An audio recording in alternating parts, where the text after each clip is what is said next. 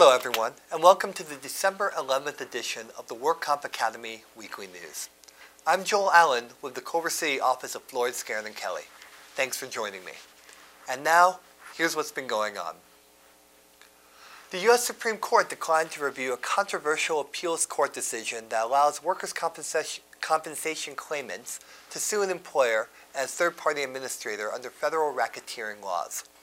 The group alleges that Cassens Transport and Crawford & Company used unqualified doctors to give fraudulent medical opinions that supported the denial of their workers' compensation claims. The workers also allege that the TPA, the company, and the doctors committed mail and wire fraud. The Sixth U.S. Circuit Court of Appeals ruled in October that a federal RICO action is not precluded by an exclusive remedy statute included in most state workers' compensation laws. Attorneys and employer groups criticized the appeals court decision, claiming that it provides an avenue for federal courts to rule on state workers' compensation claims decisions and that the ruling will raise costs associated with the litigation of claims.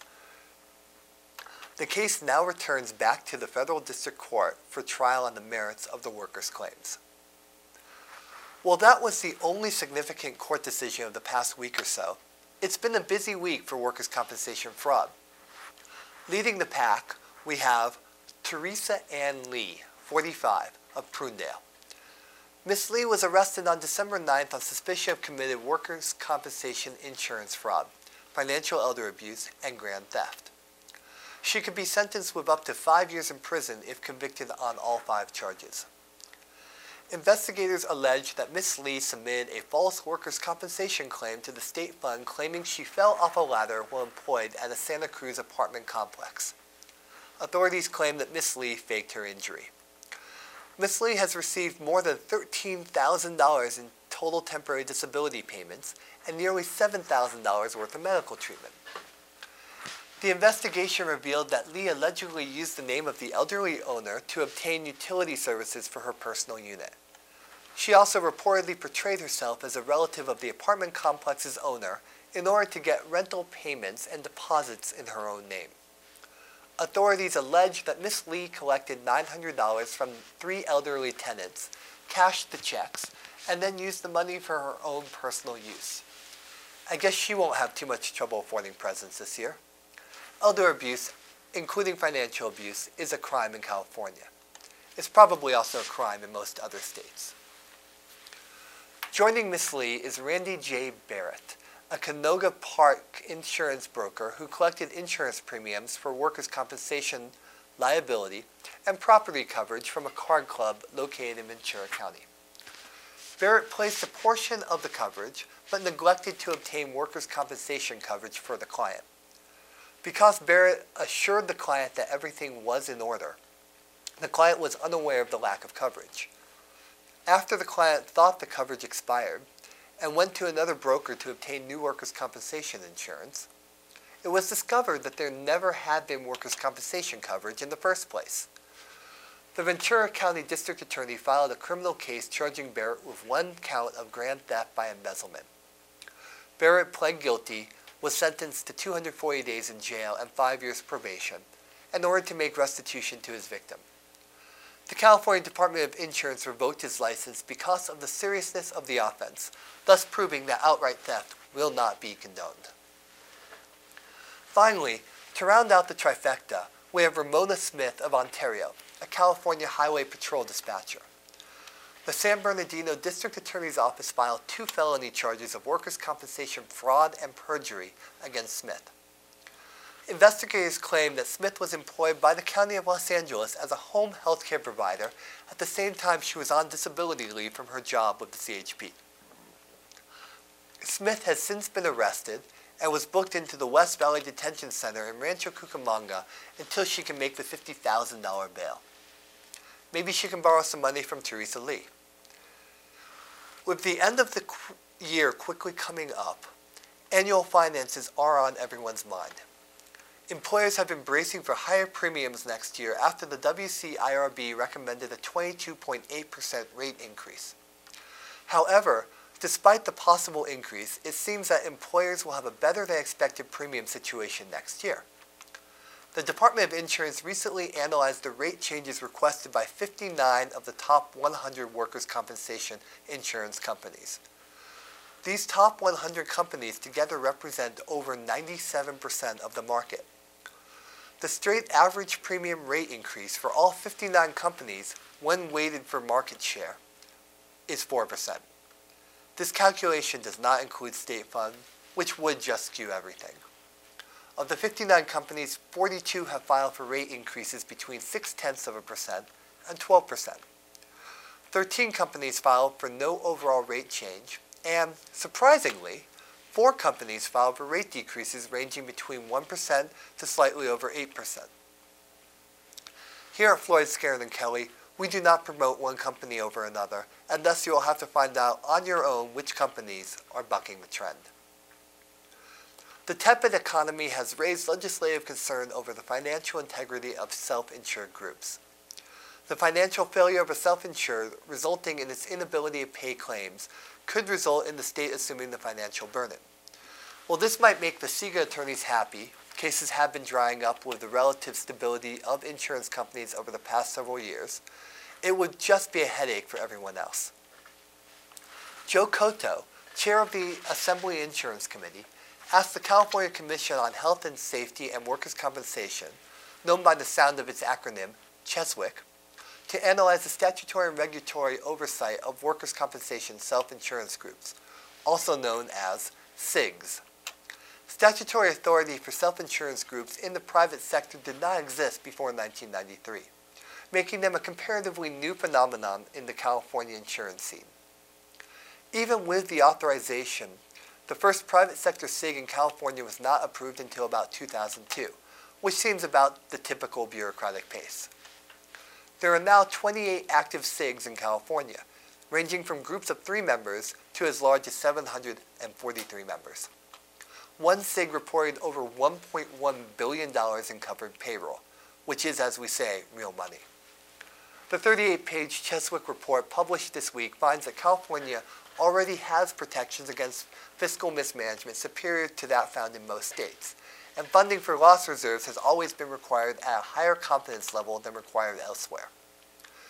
Despite the extensive 2009 overhaul of the SIG regulations, the report found that further improvements can strengthen the self-insured program. For example, CHESWIC claims that the new 2009 regulatory system is not as strong as it could be in managing the risk of defaults. SIG program administrators are not required to be licensed, a weakness that CHESWIC recommends be corrected with new regulations to establish program administrator qualifications similar to those required for TPAs. Several other recommendations were made on the topics of audit procedures, eliminating conflicts of interest, and financial risk management. For an example of the dire straits faced by self-insured entities, we look to the Bay Area, where in San Francisco officials are searching for a way to bandage a budget deficit of nearly $500 million. It sounds a lot like Los Angeles.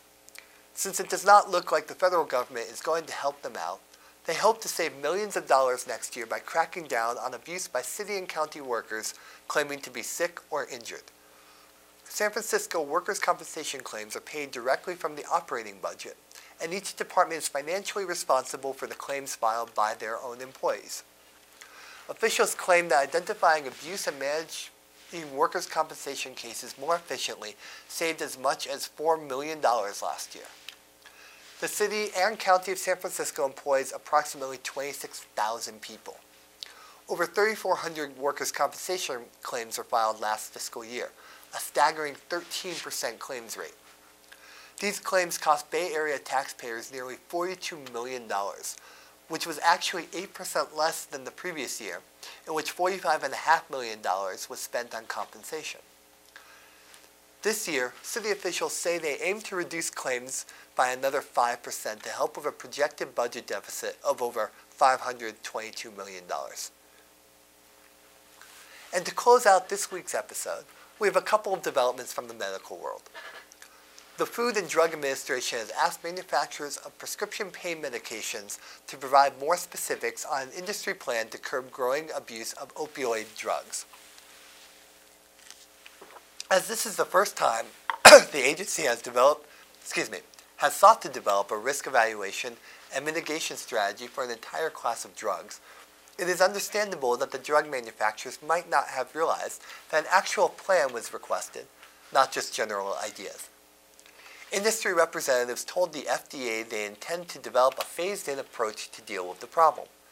This approach can include a voluntary training program for doctors to better educate them about proper use of painkillers, as well as requiring the government certification for the prescription of controlled substances. Currently, a prescription must be registered with the Drug Enforcement Agency to prescribe this class of drugs, which does not presuppose that the doctors actually know what they are doing with the drugs. Congress would have to approve any requirement of physician training in order to receive DEA certification.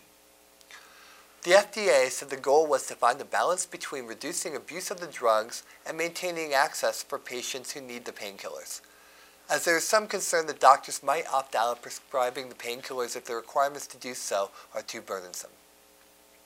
The FDA will hold more meetings with the industry group, doctors, and the public next year to try to further develop a plan.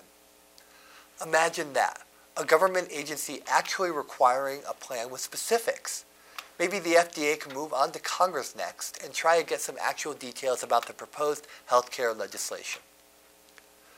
While on the topic of finances and drugs, we learned this week that drug cost inflation in workers' compensation is up 7.5%.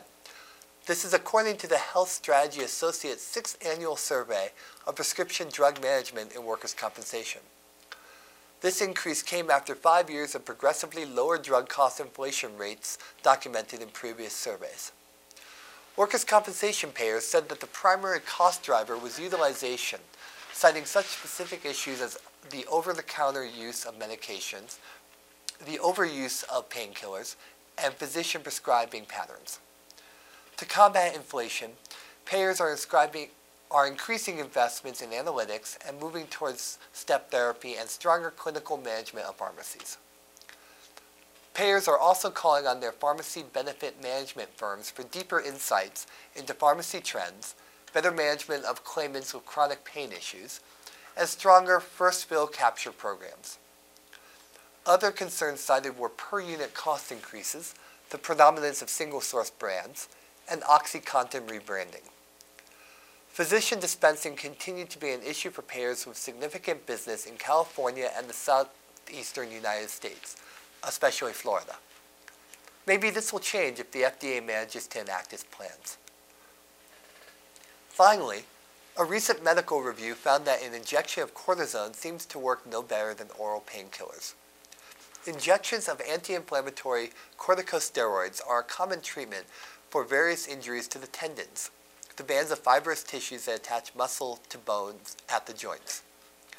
For the study, researchers combined the results of 20 clinical trials that tested steroid injections, including tennis elbow and tendonitis of the rotator cuff in the shoulder. The researchers found that in the short term, up to 8 weeks after treatment, steroid injections were better than physical therapy at easing pain and improving joint function. The injections, not surprisingly, were also better than receiving treatment. This advantage, however, was not seen over the longer term. Furthermore, cortisone injections were not found to be any more effective in the short or long run than non-steroidal anti-inflammatory drugs such as naproxen. Claims professionals might want to send requests for steroid injections to utilization review to see if such requested treatment meets current evidence-based guidelines. Well, it's the holidays, and thus not many meetings and the like are going on. That being said, on Tuesday, December 15th, we can all look forward to the DWC's public hearing on proposed regulations for the Workers' Compensation Information System, commonly known by its acronym WCIS. The hearing will take place between 10 a.m. and 5 p.m. in Oakland at the auditorium of the Elihu Harris State Office Building, not commonly known by its acronym EHSOB. There must be public hearings of all proposed DWC regulations before they are adopted. Although there is no requirement that anyone actually attend the hearings, it is important for our industry to read proposed regulations and attend these public hearings to express any concerns we might have before the regulations are adopted. Once the proposed regulations are adopted, it is too late to complain about poor language or any other unintended consequences of the regulations. That's all our news and events for this week. Please check out our website for daily news updates, past editions of our news, and a lot more. And if that's too much, remember, you can always subscribe to our weekly news podcasts and special reports using your iPhone or iPod by searching for Work Comp Academy, that's one word, in the iTunes Store. Again, I'm Joel Allen with Floyd Skeren & Kelly. Thanks for joining us, and please visit us again next week for a recap of future developments.